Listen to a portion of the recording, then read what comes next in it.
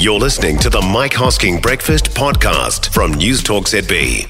So every 3 years, the government policy statement on land transport is reviewed, right? It allows for a new allocation of transport funding. In the current draft, the strategy will be, for the first time, be allocated with high regard to climate change. That's the big change. Allocated with high regard to climate change. Lowering emissions is set to be the main target of the upcoming GPS. Transport Minister Michael Wood is with us on this. Michael, morning to you. Good morning, Mike. Just the overall, or the overarching statement, is your aim to reduce the amount of driving? Well, a couple of things are important. Firstly, there isn't a draft document at this stage that hasn't gone through Cabinet yet and won't for a little while. Secondly, the overarching aim that we've talked about here is the overarching aim around climate change, which is around making sure transport infrastructure is as resilient as possible to deal with events like the one that we've had. But secondly, to make sure that we are reducing our emissions. A part of reducing our emissions is giving people more choices, and if we do that, it's likely that there will be less driving.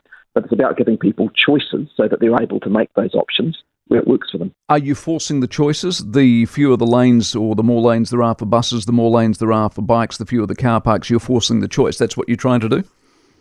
No, I would say it's almost the reverse, in fact, Mike. It's about making sure that there are choices across a range of modes in places where there are often currently not those choices. And I'll give you a very practical example. Now, for my house in Mount Roskill, I've got a realistic choice to take the bus to my office in the mornings because it comes by frequently just around the corner from me. Lots of people don't currently have that choice. They've only got the choice to take their car. We want to give people more options so it's more realistic for them to make those choices. Wouldn't it be more important to restore State Highway 25A into the Coromandel than a bus lane? Well, of course it is, and that's a top priority, and we're doing it, Mike. That's why I said when I introduced the topic around climate change, we have to do both things. We have to make sure that our network is resilient. We have to make sure that we restore all of those connections that have been cut off because of Cyclone Gabrielle.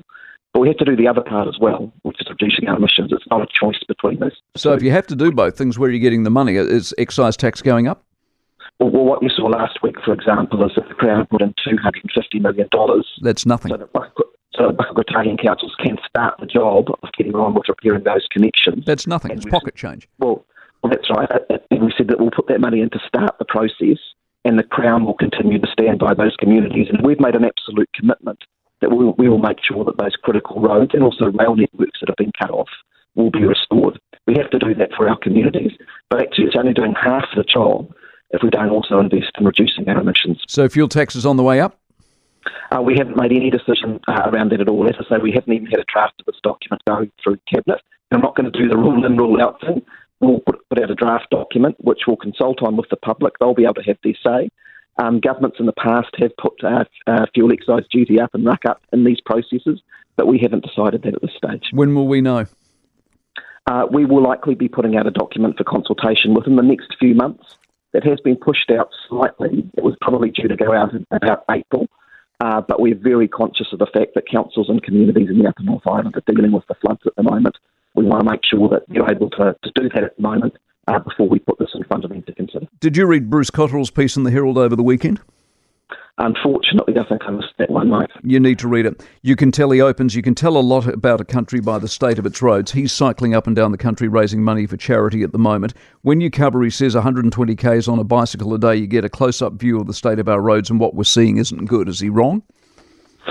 Well, Mike, what I would say, if he's reflecting there on the maintenance of our roads, is that yes, there are some issues on our roads. A couple of reasons for that. One is the maintenance was frozen for 8 years under the previous government. Michael, you've got to stop this. You've got to stop it. You've been in government now 6 years. You can't keep blaming previous governments. And Mike, and that's why we've then increased the maintenance budget by 50%. But you have a legacy that you have to deal with. If you didn't do maintenance on your house for 8 years, you'd be having issues on it now. The same with the roads. But we're getting on and fixing it. 50% increase, a record program of maintenance that we're rolling out at the moment. So there is a job to do there, but we're getting on with it. And in the upcoming GPS, we'll continue to prioritise that investment to bring our roads up to scratch. Appreciate your time, Michael Wood, the Transport Minister. Bruce Cotterill's aforementioned piece, well worth a read in the Herald, even if the government doesn't want to read any of that stuff. For more from the Mike Hosking Breakfast, listen live to Newstalk ZB from 6 a.m. weekdays or follow the podcast on iHeartRadio.